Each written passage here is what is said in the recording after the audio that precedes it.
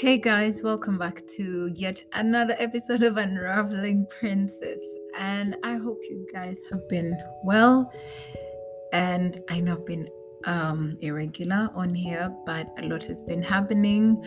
My two sisters and I started a podcast as well, and it's called After His Heart. So, go and check it out. There's interesting content right there. But today I have a few things to share that were on my heart a few weeks ago. I was going through something, all of us are at any one given point. But today's episode, I want to call it Is God Bad? And I was watching a video, and there's two people, an elderly gentleman and a little girl. So he was walking away, and he turns back to this little girl and tells her, "Take care of what God has given you, or he'll take it away," said the old man while walking away. And then the little girl turns to him and says, "Is God bad?" And then he stopped, paused, and turned back at her and responded with these three words: "God is fair." In other words, what could be the Bible translation would be God is just. And this is a clip out of a movie whose name I have no idea. But it caught my attention, and then I started to question God, for myself, in line with that statement, or the familiar statement that might sound like, why does God let bad things happen to good people? Is God bad? And at this statement, it goes around a lot and paints human beings as the perfect people and undeserving of anything bad. And I wonder why we think that God is the one that sends it. Something bad happens to you and you're like, but God, why me? Which is a very good question to ask ourselves and God, as we'll see later in this episode. So, is God bad? Is he fair? Are we meant to have good things our way alone? In Job chapter 2 and verse 10, I'm reading from the NLT, says, "But Job replied, 'You talk like a foolish woman.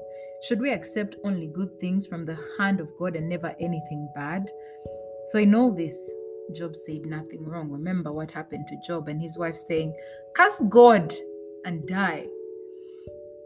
So then, why then don't these bad things happen to bad people, quote unquote, instead of the good, again, quote unquote? And the simple answer would be none of us is good, as we claim or think we are. As the scripture says, no one is righteous, not even one. All have turned away, all have become useless. No one does good, not a single one. And this is from Romans 3, verse 10 and 12. So we know that we're made right with God by placing our faith in Christ Jesus. And this is true for everyone who believes, right? No matter who we are, for everyone has sinned. We all fall short of the glorious standard of God. Yet God, in his grace, freely makes us right in his sight. He did this through Christ Jesus when he freed us from the penalty for our sins. For God presented Jesus as the sacrifice for sin. People are made right with God when they believe that Jesus sacrificed his life, shedding his blood. And this sacrifice shows that God was being fair or just when he held back and did not punish those who sinned in times past, for he was looking ahead and including them in what he would do in this present time. God did this to demonstrate his righteousness, for he himself is fair and just as he makes sinners right in his sight when they believe in Jesus. This is not a writing. This is actually Romans 3, chapter 22 and verse 26. And we're still dissecting, is God bad? He is just. Is he just? Isaiah 64:6 says, "We are all infected and impure with sin." When we display our righteous deeds, they are nothing but filthy rags. Like autumn leaves, we wither and fall, and our sins sweep us away like the wind. And that's from Isaiah 64:6, like I said. Now that we've gotten that out of the way, why do good things happen? No, why do bad things happen too? good people and we claim to be good, and then put God in this position of, if it is something bad, why did God let it happen to me, right? Now that we've somehow understood, seen our righteousness is filthy rags, here's another issue to tackle. God is fair. Does that mean, like a judge, he only gives or allows what's deserving of us, whether we know it or not?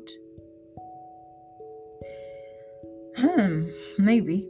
I'm not yet quite sure.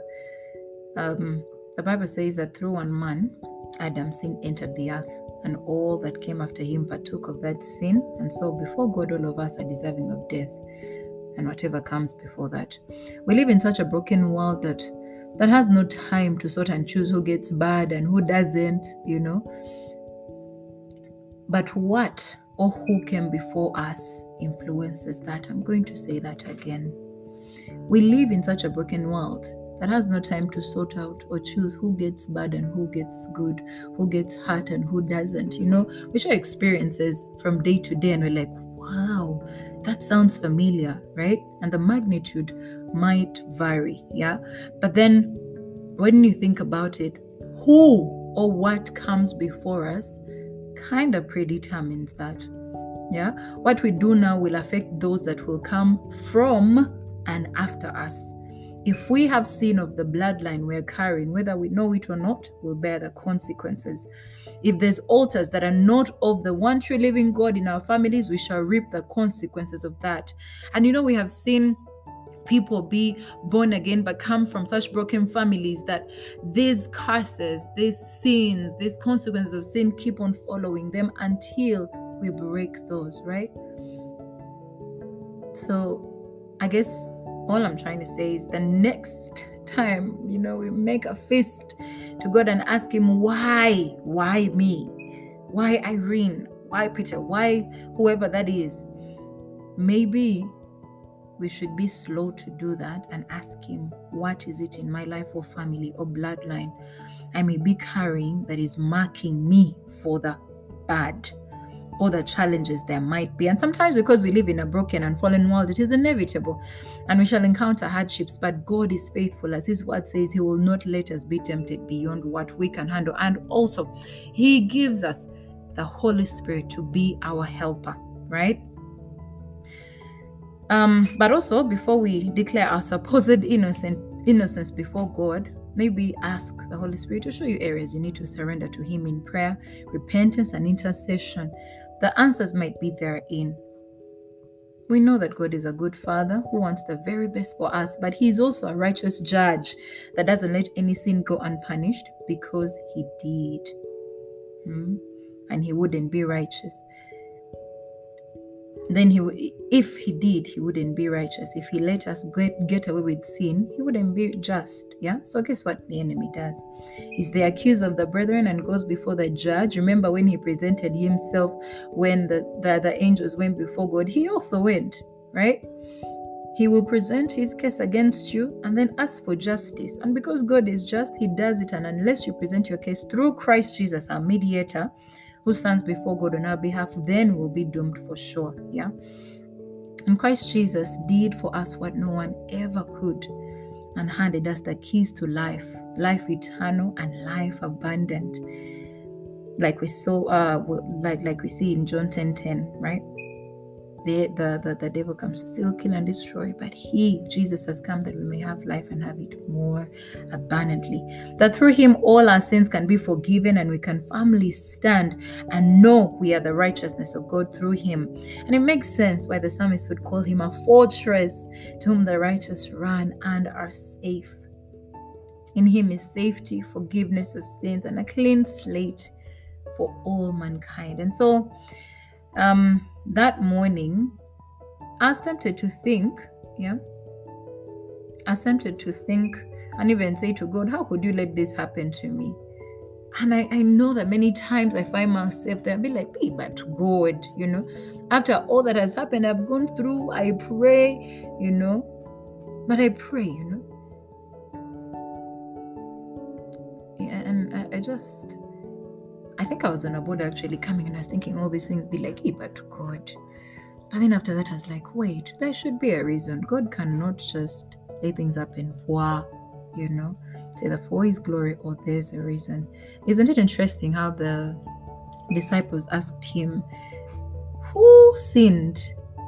This man's parents, the one that was blind? And he said, no. Was it sick?